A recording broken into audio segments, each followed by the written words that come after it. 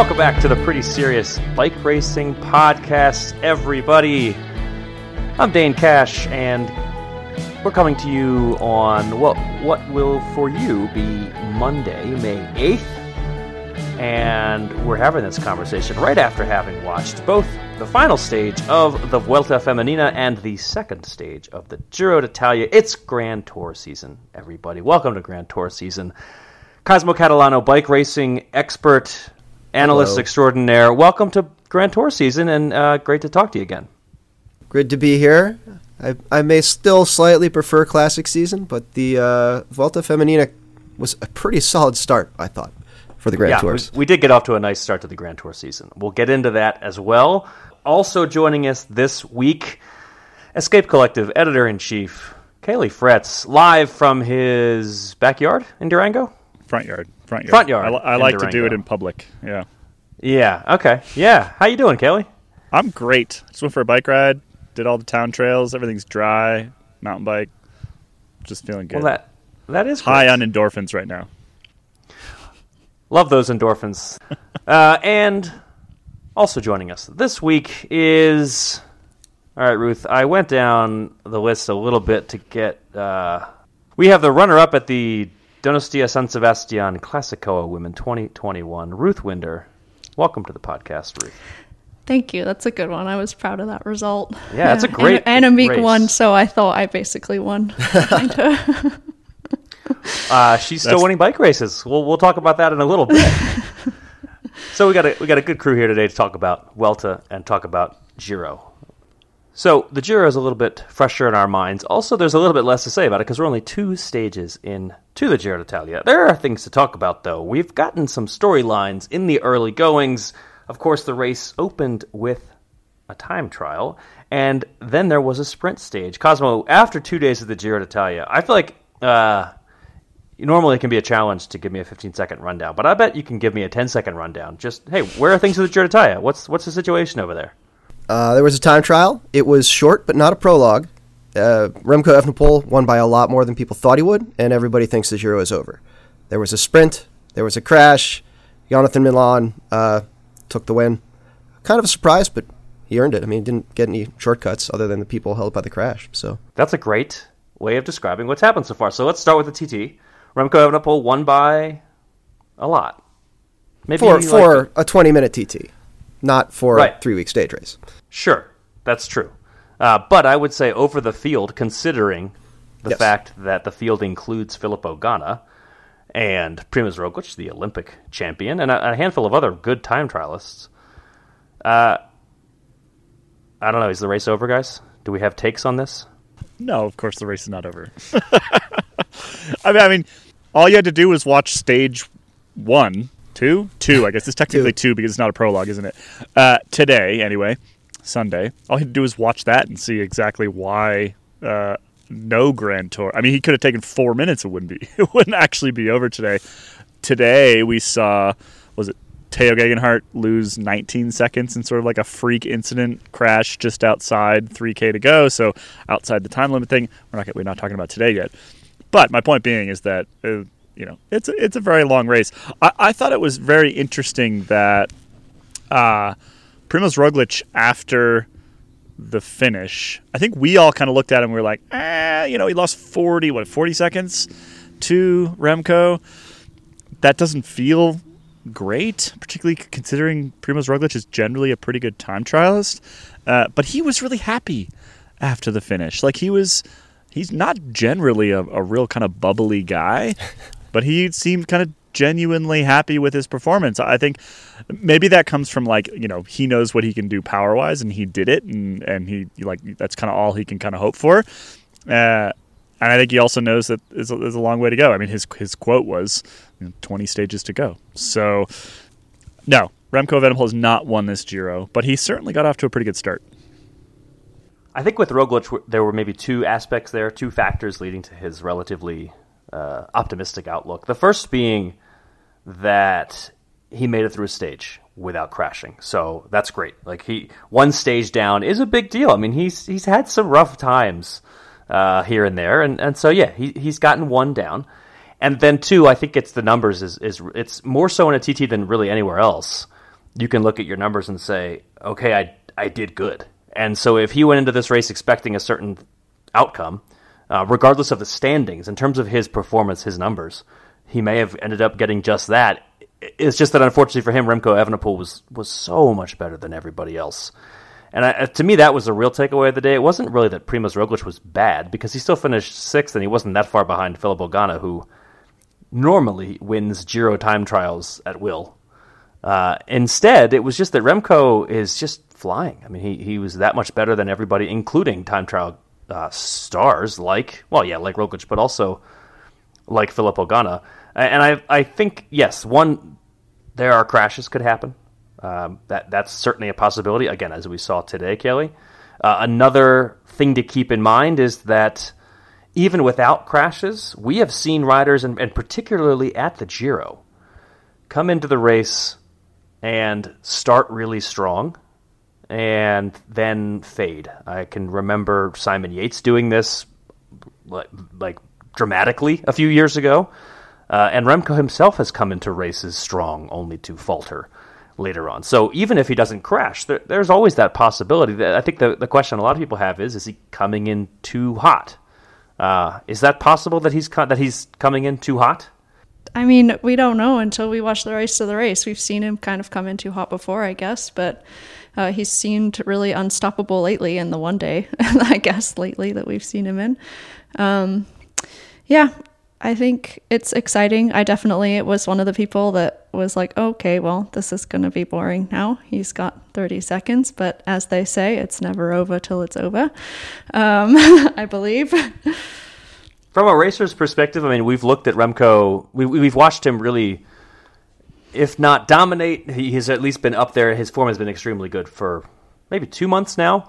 And yeah, from a racer's perspective, is that really hard to keep that kind of form for 3 months? Because that's kind of what he's going to have to do. I think if this is his goal, then no.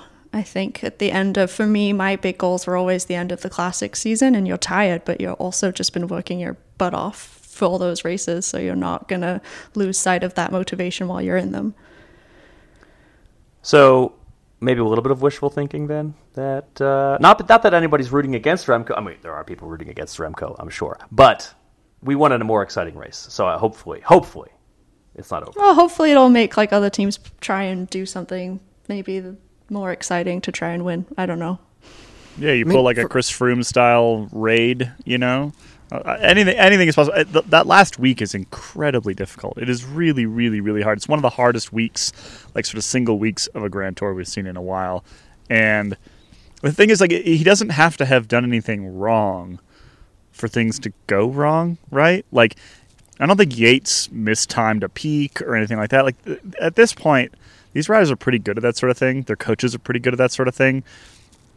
But you just have you don't eat enough pasta some night. You get a little bug. You get there's all sorts of different things that can happen. I think the last week of this Giro is going to be interesting regardless, because he'll either still be leading and everyone will have to throw everything at him, or he'll have something will have happened along the way and he'll be clawing back, and that'll be good regardless. I know, Cosmo, you wanted to make a point here, and before you do, because Kaylee just brought up a bug, I just wanted to tell the listeners that Cosmo is here despite being sick, and that's how hard he works for you.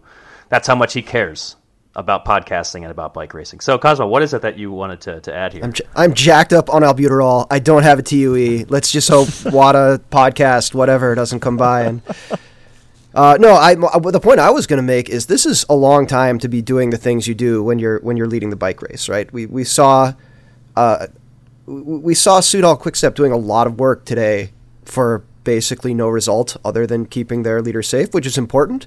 But would you rather do that for 4 or 5 days or for 20 days?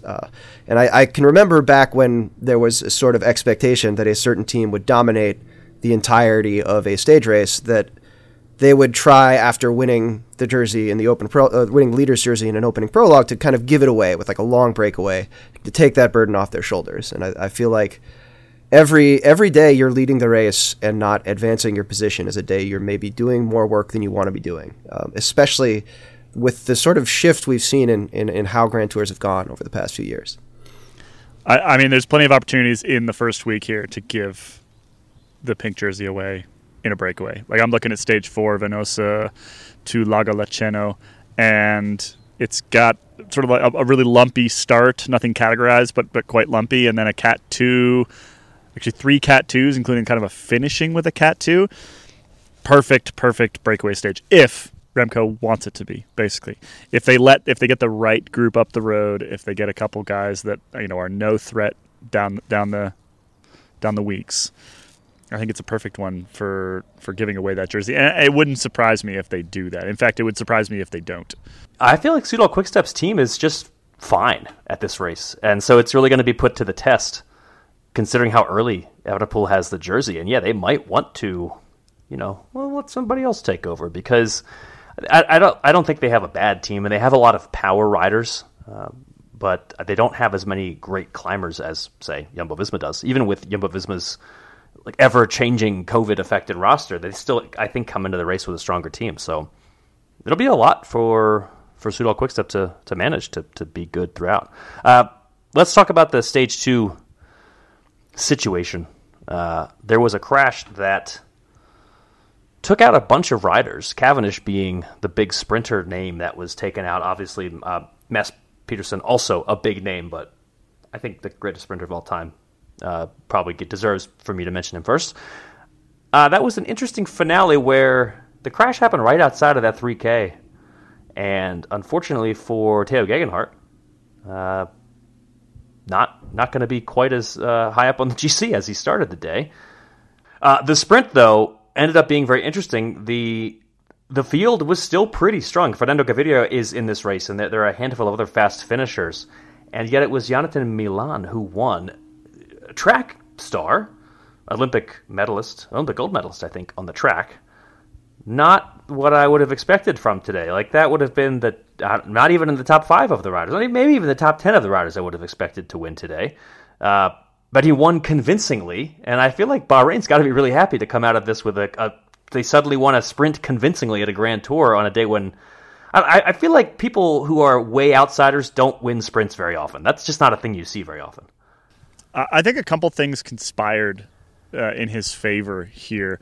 The biggest one appeared to be a headwind that was a bit stronger than everyone was expecting, and the fact that he actually was boxed in a bit longer than he kind of wanted to be. You could kind of see that he was looking for a way out, and I think if he'd actually gotten out as he was looking for a way out, he probably would have faded just like everybody else and not won that race. But basically, he was forced to jump really late. So that was the first kind of big one. The second is that he's enormous, and I don't know if that has any benefit or drawback into a headwind. But he's a big boy. He's like almost 2 meters and like 85 kilos. Like he's a large gentleman, and yeah, he just when he put the power down, it was really clear that he just had more go than anybody else that was remaining at the front of that sprint. I'm certainly no expert, but my physics 101 understanding is that if you have a high mass but low drag object, it's good for sprinting. So maybe him and his bike together are that thing. Then they did quite well today, because I think Fernando Gaviria is going to. I think he's going to go back to his hotel room tonight, and he's going to be telling himself, "Yeah, there was a headwind. That's why what happened." Because he looked. I mean, he was in a good position. I feel like Fernando Gaviria, the rider that I thought he was going to be 5 years ago, i.e., I thought he was going to be the best sprinter in the world. That person would have won today. Instead, he wasn't even really close. He as soon as he was in the wind, it was like he just was swimming. He needs another corner at 300 meters to go again, so that he can set up for the corner as if it's the finale, and then sprint a little bit after the corner, which is what he did at Romandy, and just mwah.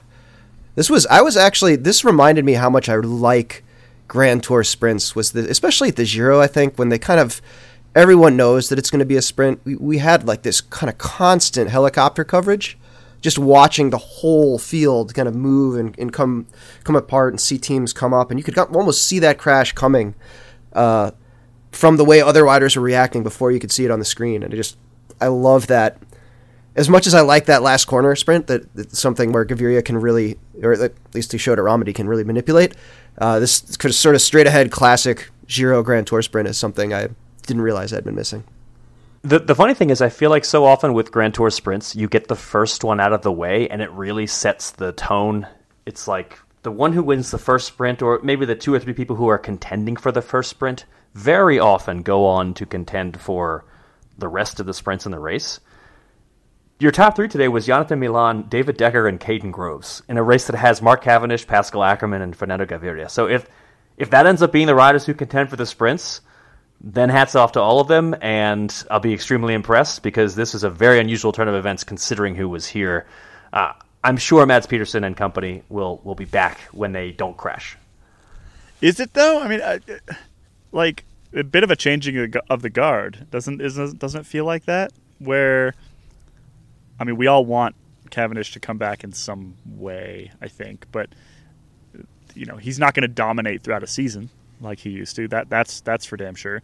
Gaviria has blown hot and cold for his entire career, and really is not one of the most consistent sprinters anywhere. So if you kind of take those 2 out, there's actually the sprint field at this Giro is really fascinating because it feels like a sprint field of like 2024 and 2025, right? It feels like a bunch of relatively young riders who are maybe on their way up and are going to get an opportunity to win a Grand Tour stage like Milan did today and sort of see what that does to their career, because we'd all know that sprinting is a confidence game. And if these riders, Groves and Arnemaret and all these relatively young riders who are showing that they have speed, if they can get a good result at this Giro, I mean, it could potentially change the trajectory of their whole career here. Yeah, I feel like that is more so for sprinting than any other real discipline within road cycling. All right, so after 2 stages, Remco Evenepoel is your clear leader at the Giro d'Italia. Of the big GC names, João Almeida is your next best rider, 29 seconds back. Primož Roglič, 43 seconds down. And Geraint Thomas did a great job today to not crash, which has been an issue for him in the past, particularly at the Giro. He's now the best placed rider at Ineos. That said, Tadej Gegenhardt, who did go down today, didn't lose that much time. So he had a great opening TT for Tadej Gegenhardt. I was pretty impressed with his TT. And he's now, after losing a little bit of time on stage 2, he's still only 4 seconds down on Geraint Thomas. So I feel like he's got to be pretty happy with the fact that he was able to get back up there. And as we have said, this race is not over. So you should keep watching. Other than Remco, who was overperformed on the GC side so far? I mean, Almeida, for me, pulled a TT that was significantly better than I think most thought he was going to do. For some reason, I had him down, and I can't even remember why I did this. I had him down with a pretty good, like predicting a pretty good ride. That turned out to be true. Teo, I did not really. Teo Gegenhardt, I did not really have him down for a good time trial, and he pulled a really good one out of the hat. So those 2 really overperformed for me. Geraint Thomas, given his time trial abilities, he basically just performed on par. Exactly. Was anybody who's underperformed from a GC Well, real quick, perspective? I don't want to be a huge homer here, but Brandon McNulty had a great opening TT, and that whole team, the UAE team, is really strong. They have a lot of options for this race, and I'm hoping against hope, because we just don't see this very often, that they will try to be aggressive with their various options and send one rider up the road after another, because they have Almeida, they have McNulty, and they have Jay Vine. Teams never end up doing that. I always say I want it to happen, and then they just ride boringly. Hopefully they'll try it. We'll see. It's not like they're the big favorites with Tadej Pogačar like they will be for, I don't know, every other race of the year. So maybe they'll mix it up. I mean, the only ones that kind of stick out to me as underperforming would be maybe Jack Haig, unfortunately, with Bahrain. And if you're looking at him as a GC contender, which I think some people are, then Leonard Kamna also didn't have a great day. Both of them, Kamna was 123 back, Jack Haig was 136. So, not great days out for them. Rigoberto Urán was down there too, but I'm not sure he's actually a GC guy anymore. I don't know what he's up to. That's the question. Well, the ride from both of EF's kind of maybe GC guys, Ben Healy also, I don't think people were necessarily expecting much from Ben Healy in this TT, but he and Hugh Carthy both. So it wasn't just Rigoberto Urán. The whole EF team was really not especially, they weren't very contendery in that opening TT. Unfortunately, Thibaut Pinot also had a little bit of a slow TT in his final Giro d'Italia. Where did he finish? Pretty far. 47th, 144 back. No, see, Pinot's just doing his usual. He doesn't want to scare everyone. He wants to lull them into a false sense of security, and that's what he's doing. This is what he does every time. Don't worry about it. All right, well, consider me lulled. I mean, realistically, I guess my point is that, most of the GC riders had pretty good days. Remco Evenepoel had a much better day. And so, yeah, when people say the Giro is over, I feel like there's still this big lump of contenders all right near each other where, at the very least, they're going to be duking it out for minor places, right? At the worst case scenario. Best case scenario, they're going to keep it close to Evenepoel into that last week. Yeah, I mean, I think the high mountains were always going to be where this race is decided, and the way we have seen Primož Roglič climb when he's at his very best, I don't think we've seen Remco Evenepoel climb on high mountains that way yet. Yes, he's a Grand Tour winner. He won the Vuelta, but I think he still needs to prove something. I think he still needs to prove that he can do this sort of thing at the Giro where everybody's at their best. So I agree. It's not just wishful thinking. This race is not over. Keep watching and keep listening to our podcast. Let's talk about the other big race, the other big stage race that went on, and that finished today, the Vuelta Femenina. Cosmo, just to set the scene so that we can refer back to the things that happened. What happened? What happened at the Vuelta Femenina? We got a little bit of everything. We got a opening day TT decided by a second, or team time trial, decided by a second. We had echelons a day or two later that caught out basically the entire Trek Segafredo team. We had kind of an uphill sprint that made it look like Demi Vollering was going to have an easy time of things. And then we had a surprise P-break and echelon attack where Annemiek van Vleuten gained a bunch of time, much to the chagrin of SD Works. And then we had Battle Royale up a huge climb into the fog, into the mist. Final GC decided by 9 seconds. I think that's a pretty phenomenal stage race in favor of Annemiek van Vleuten over Demi Vollering. Yeah, to have a stage race that included some serious climbs, including the climb to Lagos de Covadonga that we saw today, only finish with a 9-second margin between the leader and the runner-up is rare. I mean, we just don't see that very often. Lots to talk about with the Vuelta. Let's open it up by talking about that move that helped Annemiek van Vleuten get some time. Attacking when somebody is taking a nature break. What do we think? The thing that is interesting is we didn't get camera footage of it because it happened 20K or so before the TV coverage came on. So we only have Strava files. We only have what people said in interviews, press releases, a lot of kind of reading between the lines in the press releases. But it really does seem like that a group of people, including Vollering, stopped for a nature break. And then maybe a kilometer or so later, Movistar, Trek, Jumbo, I think those were the three teams that SD Works basically called out in their press release, attacked. According to SD Works, before there was even a crosswind, it was just they just decided to attack, and then the crosswind came up.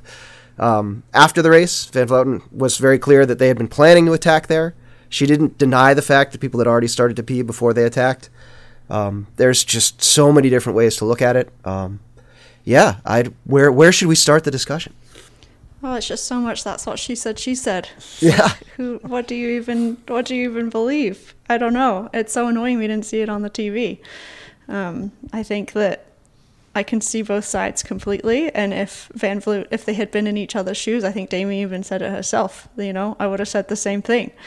So I think she just kind of knows that maybe she would have done the same thing. And haven't they done the same thing in the opposite direction? So I'm thinking back to the Tour de France Femme. There was it was not an identical situation, but didn't Van Vleuten have an issue and Vollering and SD Works kept riding, and I believe it was on stage 7. So Van Vleuten solidly in the lead. On a descent, she stopped for a wheel change, and SD Works went to the front and kept pushing the pace. I don't quite know that I would say it's the same. It it was not an organized, we are going to stop here and formally do a thing that everybody's probably going to have to do once or twice during this race. It was more of a like mechanical that is going to, there's a known amount of time it's going to take changing it. And also, I believe there was still a break up the road at this point too. So it was kind of reasonable to continue chasing. I don't think they didn't attack her, but I don't know that they went all in trying to take full advantage at last year's Tour de France Femme. But I can definitely understand why people would say that, and I can't fully disagree. All I know is that if you have 3 teams that have come together and said, at this point in the race, we're going to do this, you have to do that before the stage starts. Any rider can pee at any random moment of the race. So if I'm going to believe one person over the other, if it was just Van Vleuten on her own attacking, she's seen someone pee and she had 3 teammates around her and all they did was go to the front and go hard, then sure, like maybe you took advantage. And we didn't see the footage, so we don't really know. But if they had 3 teams all come together at the same time in that moment, you're not organizing that between the time of Damie saying to the peloton, hey, I'm going to go pee, and then like taking it to every single team and getting them all organized enough to do it within the kilometer that it took for Damie to get to the side of the road. Was it Sebastian and Zue, the manager of the Movistar women's team? That was basically their whole thing, was like, we planned it, it was too late, they should have known there was crosswind section coming up, which I think that's a very valid, particularly in the days of VeloViewer and like pretty accurate looks at these courses ahead of time. I 100% agree that SD Works should have known a crosswind section was coming and should probably have chosen a different time to pee. And yeah, like the other side of this is like, well, we have seen, and I'm not saying this is what happened. This is actually definitely not what happened. But like, if you go too far in the other direction, where any time a race leader pulls over, like it automatically neutralizes, then you end up with the situation like, and I'm trying to remember exactly which Tour de France it was. It would have been 17, where Chris Froome pulled over on the side of the road because one of his domestiques, Ian Stannard, had an issue. And so, which was like a total bullshit. Like he basically, and the race was on, and it was Movistar involved in that one as well. Valverde was basically like, no, we don't have to stop because you're stopping for your domestique. That's not how this works. And Valverde just kept riding and Movistar kept riding. But essentially, that was Sky at the time trying to take advantage of this rule to like neutralize the bike race whenever they damn well please. And if you take sort of the argument that I think Vollering and company are making to its natural conclusion, you do end up there. And so I think that's part of the reason. Having seen that happen, it's part of the reason why I don't have a whole lot of time for that particular argument, is like, I don't think you have to pull over and stop every single time the red jersey wants to slow down for a little while, right? Like that's just not how sport works. And if you're going to do a pee break, like, make sure the entire field is on board before you pull over and stop. That would probably be a good way to start. I think I peed maybe like 3 times my entire career because I was so terrified of missing an important part of the race, and I was never in the leader's jersey like that she was at the one day to go. So I don't know. I think she has every right to be frustrated and annoyed, but I don't believe that it was like specifically done maliciously, though that they were not the only team to maybe pay more attention to crosswinds this tour. Another thing we should probably mention is the barrage that was apparently put up. This is when you pull all of the team cars out from behind the peloton so that the chaser or chasers can't use them to pace their way back in. Again, we don't have footage of it happening on stage 7, or on stage 6, but we can definitely say on stage 5 there was a mid-pack crash with one of Vollering's teammates, Nia Fischer-Black, and she and Ana Santesteban, they both went down at the same time. Same incident. Santesteban got up pretty quickly, had neutral service, come put her chain back on, and then got pushed back into the race. Maybe 10 seconds later, Fischer-Black got a new bike, rode back into the race. When she was trying to do that, they called a barrage, and they didn't call one for Santesteban, like just ahead, like seconds ahead of her. And it seemed highly I want to say malicious, but it definitely seemed harsh. I guess you could say, oh, well, Esteban, she took neutral service, you waited, so it would be unfair to let you use the cars the same way she did. But it didn't impact the race at all, right? It wasn't like Fisher Black had gotten dropped and was trying to sneak her way back in. Like, there was a very clear, like, middle of the pack accident happens, and for whatever reason, the organization was like, no, if you're going to make it back up to the main group, you have to do it without the help of any cars. And allegedly, this happened again on stage 6, where when Vollering stopped peeing and got everyone together, they pulled all the cars out of the gap, which I can see actually making a little bit more sense because it was a very intentional tactical decision on the part of Movistar and the other teams to going to go forward and increase the pace. But you kind of feel like there may be a pattern of decisions falling in Movistar's favor, especially after seeing Gaia Realini almost be not awarded the stage that she pretty clearly won at the end of that day with the P break. This is why we need to, like, I think race juries need to be very visible. Like, we need to put them in like the ref suit with the stripes and all, and they need to be like around and you can, like, they have to explain to us what they're doing. Give them a mic. We can see who the problem is. I think this is because we're Americans, Kaylee. We're so used to rule making bodies being alleged to make sense instead of being arbitrary sources of power, as Europeans tend to see them. Holding on the Movistar team. Oh, yeah. I love NFL refs. I love it. No, I agree with that. So are we generally of the opinion as a podcast that while Vollering has, like, every right to be annoyed, she has no right to actually, like, want to reverse anything, and nothing was actually done wrong? That's my opinion. With the peace stop, I agree with that. Yeah. An explanation for the barrage would be nice. That's true. That's different a little bit. I mean, it could be different. Maybe it's not. Maybe it's nothing. That's a question mark. But we're getting very conspiracy theory territory over here. I like it. I like it a lot. My bad. I do think that whether she deserves it or not, it's the sort of thing where if Annemiek van Vleuten, like, even if Annemiek van Vleuten didn't intend to break the unwritten rules, and even if she was one of several people doing it, this is the sort of thing where it wouldn't be surprising if somebody else went out of their way to, I'm going to ignore those unwritten rules since you did that to me, which is something that the Movistar team, it's so perfect that she races for Movistar, because the men's Movistar team has a history of doing that sort of thing. At the Vuelta, there was another incident in 2019, I think it was, where they raced on when Roglic had an issue, and then Miguel Angel Lopez called them out and said it was kind of like always them. They're always them doing this sort of thing, and he, of course, went and signed with the team, which was fantastic. But yeah, it is very much a Movistar kind of situation to find yourself in, Annemiek, and hopefully you won't get somebody trying to take a little revenge on you when you stop for whatever reason at some point. I just think that because they had the help of the other teams, this was obviously something that the other teams had all come together before and said, we want to try and beat SD Works some way, somehow, which is a little bit funny because last year they would have all been like, how do we beat Annemiek van Vleuten? And now it's with someone else. And I think that if it was a plan with, again, we didn't see it, but if it was actually a plan with more than one team, then it was thought about before the stage started, not in that moment. Yeah, I'm not even disputing that. What I'm saying is it doesn't merely matter what the pretty serious crew thinks. What matters is if Demi Vollering sees it that way. If she can, move on. Because if not, then it could have an impact on some race in the future, even if Annemiek van Vleuten doesn't deserve it. That's what I'm saying.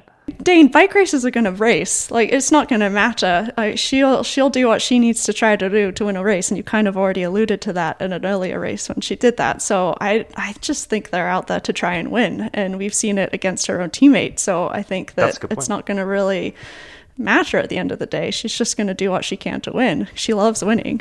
And it made for an awesome day today. Like, again, yeah, it was super exciting. Watching her drop Realini on the descent in zero visibility with, like, rocks and gravel millimeters off this, like, crusty, broken mountaintop pavement edge. Just full commitment to getting that time back.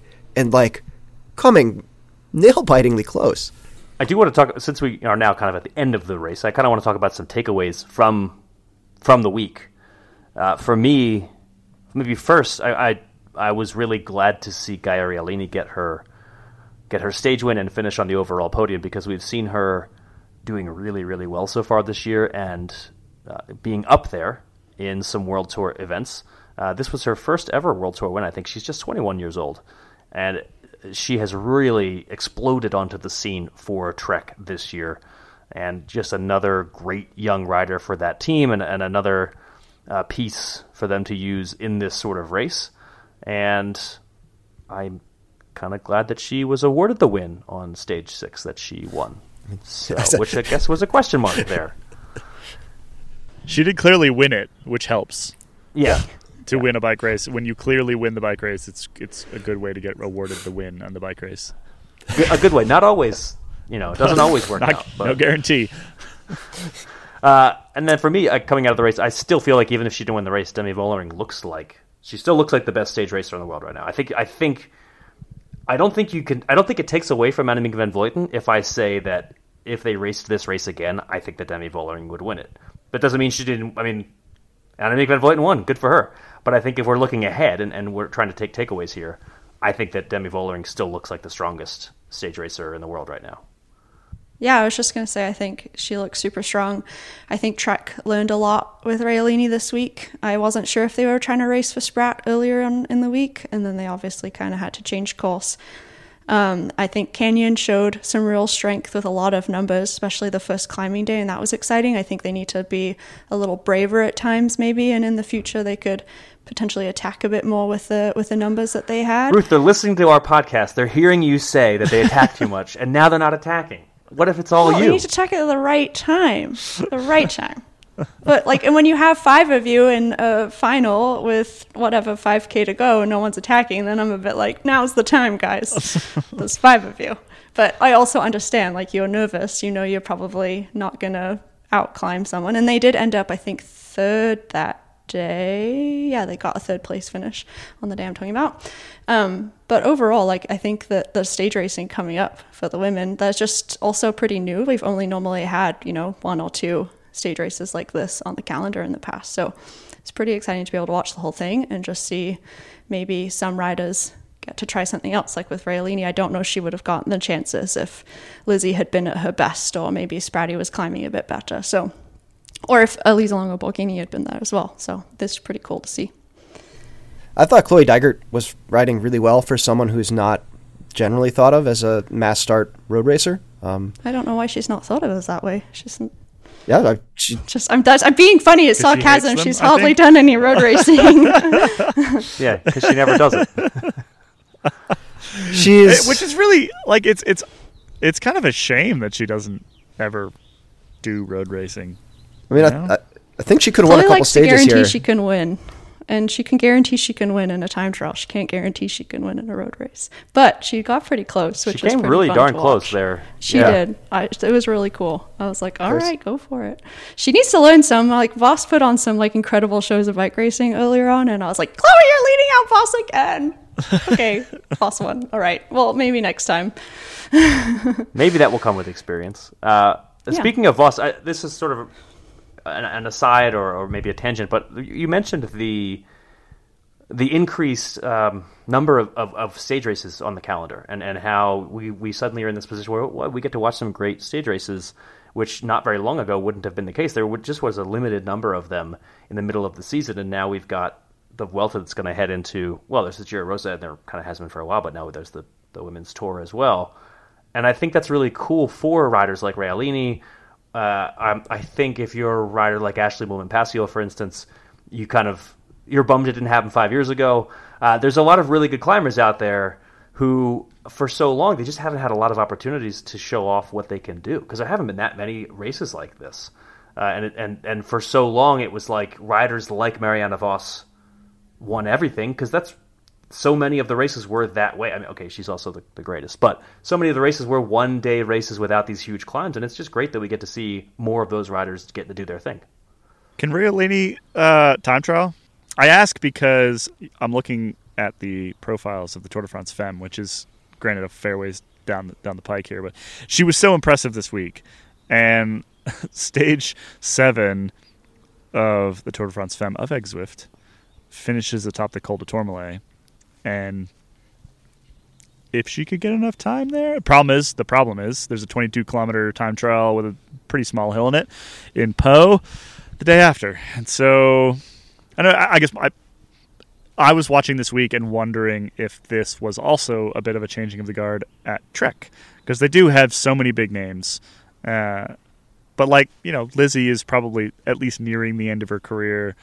Rielini's really young. And so do you build a team around her for the tour? Probably not just yet, but it's an interesting thought. To maybe try to answer your question, we don't have a lot of data. She has raced, I believe, just one individual time trial in her pro career. That's it, as a pro rider. She did the Giro Rosa TT in 2021, and she was good there. She was 9th, and she was only 19 years old then. Maybe 18, maybe 20, something around there. Ruth Winder was 13th in that TT, by the way. So, was I really? Yeah, you were. Yeah. So we got a lot of speed on this podcast. That sounds decent. Split 4 ways, like we're pretty fast. Yeah. Before we move on, Cosmo Troboro happened today. Troboro Leon, which is a very popular race for people who like bike racing, even if it's not a big World Tour event. Any big takeaways? I thought it was cool that Nisola won. I thought Rasmus Tiller looked ridiculous doing no work at all for the last 10K. And then getting really mad when he finished 7th or something in the sprint because maybe someone got in his way. It was just I'm sorry, dude. This was pure karma. It's the hipster Roubaix. Yeah. It kind of is. With the pig. The whole... I was going to say, do people still win a pig? Yeah. Oh, yeah. Giacomo Nizzolo had a photo with his piglet after he won. Yep. Which, great win for Giacomo, by the way. I'm sure he wanted to be in the Giro, but maybe he's racing the Tour instead. He also flatted at 23K out and chased his way back, and then recovered just long enough, and then won a small group sprint. And the last 10 or 15K of that race were intense. I mean, those Ribanu, which is the equivalent of the like a cobble sector, right? Except that they're just farm tracks. They come thick and fast at the end there, and there's literally a farm track section, a Ribanu section, and then 800 meters, and then another one, and then 500 meters, and then another one, and then 1,200 meters, and then another one. And it's just complete chaos for the last 30K, which I think is why the race is so good. Plus, it's kind of this weird, mostly French teams care. And, Cofidis is the big dog in it, which is funny because that never happens. It's just like I said, it's the hipster Roubaix. It's great. I really enjoyed it. Nizzolo was genuinely super excited about having won that one. And yeah, you win a piglet at the end. What's not to like about Troboro Leon, really? There's nothing not to like. Maybe we could see. I don't know. It feels like a race where everybody likes it. So all I know is that part of the reason why we became kind of aware of it, honestly, was that the Grubers went and shot it, and everyone was like, "Holy crap, this race what is is so this madness?" Cool." Yeah, shots of them coming through just muddy tunnels and stuff like that. And that kind of put it on the, I think, the English-speaking bike fans' consciousness a couple of years ago. But now, the Grubers can't go to it anymore because it overlaps with the Giro, which is kind of unfortunate. I feel like it used to be a bit later. I'm trying to remember. It was either later or earlier because it didn't overlap with the Giro. Yeah, it just feels like one of those races where if it could find the right slot on the calendar, it's crazy and weird enough that it could maybe pull a Strada, where it kind of that's rises exactly in popularity really, really, really fast. Because let's not forget that Strada Bianca existed for quite some time before it was in its current guise and its current spot in the calendar. Actually, a different name, but it was essentially the same race, and it just needed a little bit of a tweak. And all of a sudden, it's people want it to be a monument, right? So, it might be a bit too ridiculous, to be perfectly honest. It borders into is this a cyclocross race? Is this a 6-hour cyclocross race kind of territory? But it's also really, really, really cool, and it's just a good reflection of I think what a lot of amateur cyclists are out there doing these days. For ride a bit of pavement, ride some dirt, run 33s on your road bike kind of thing. It's just cool. All right, Giro d'Italia. We've got an entertaining week ahead in southern Italy. Looking ahead to this week, it's a lot of stage hunter-friendly days. By the time you're listening to this, you actually would have seen a little bit of a potentially some interesting climbery finish because the Stage 3 has a couple of climbs towards the end. Stage 4 has a climb near the very end. I think they're more like breakaway or punchy type days than GC days. The real GC action we're going to see on Stage 7, which finishes at a place with one of the coolest names, Campo Imperatore, the Emperor's Field, which I just love. And then the Stage 9 TT before the rest day, which is going to be a really, really important day. It's 35K. It's really flat. It starts in Savigliano sul Rubicone, which if you read my little cultural my very long cultural notebook, you'll know was named that because in the 1900s, some historians decided that's probably where the Rubicon River was, that Caesar crossed. And whoever finishes that stage in the lead of the GC, I think is going to have a pretty strong position heading into the second half of the race because it's long, it's flat. I think we're going to see some very sad climbers at the end of that day. Possibly a very happy Remco Evenepoel. But we'll only know that if we watch and find out, and then listen to the podcast and talk about it, and it'll be very exciting. So do come back and hear us next week. In the meantime, we're going to have some Wheel Talk action. We're going to have some Geek Warning action. There will be a placeholders, lots of podcasting to hear, and lots of coverage over at escapecollective.cc. Kaylee, you're the editor-in-chief of that website. Should people subscribe? Probably. I agree. I think so. Also, we got the .com, so if you want to, you can type in escapecollective.com. It'll take you to the same website either way. But, if you're just like anti-CC for some reason, you can do that. That's great. Yeah. Love it. Great news. Well, thanks for listening, and we'll see you, or you'll at least hear from us, in a week. Bye-bye. Bye, everybody.